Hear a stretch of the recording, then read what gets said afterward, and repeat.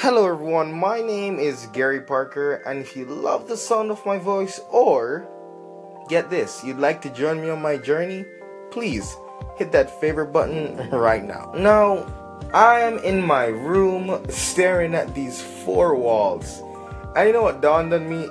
You have to be some special type of crazy to be an entrepreneur, to think that despite whatever is gonna happen, you're gonna win.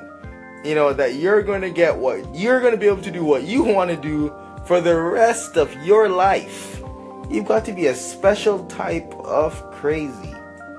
Man, I don't know how else to put it. Just be crazy. Also, you just gotta keep going. Even when everything's terrible or everything's amazing, you just have to keep going. Sometimes the amazing times are good to go through. Sometimes the terrible times are hard to go through. But either way, it's an amazing journey.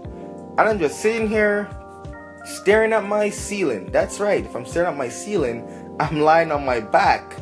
And if I did say I was in bed, yes, I'm staring at my ceiling thinking, wow, life's amazing. Must be pretty nice to be an entrepreneur. Which I am.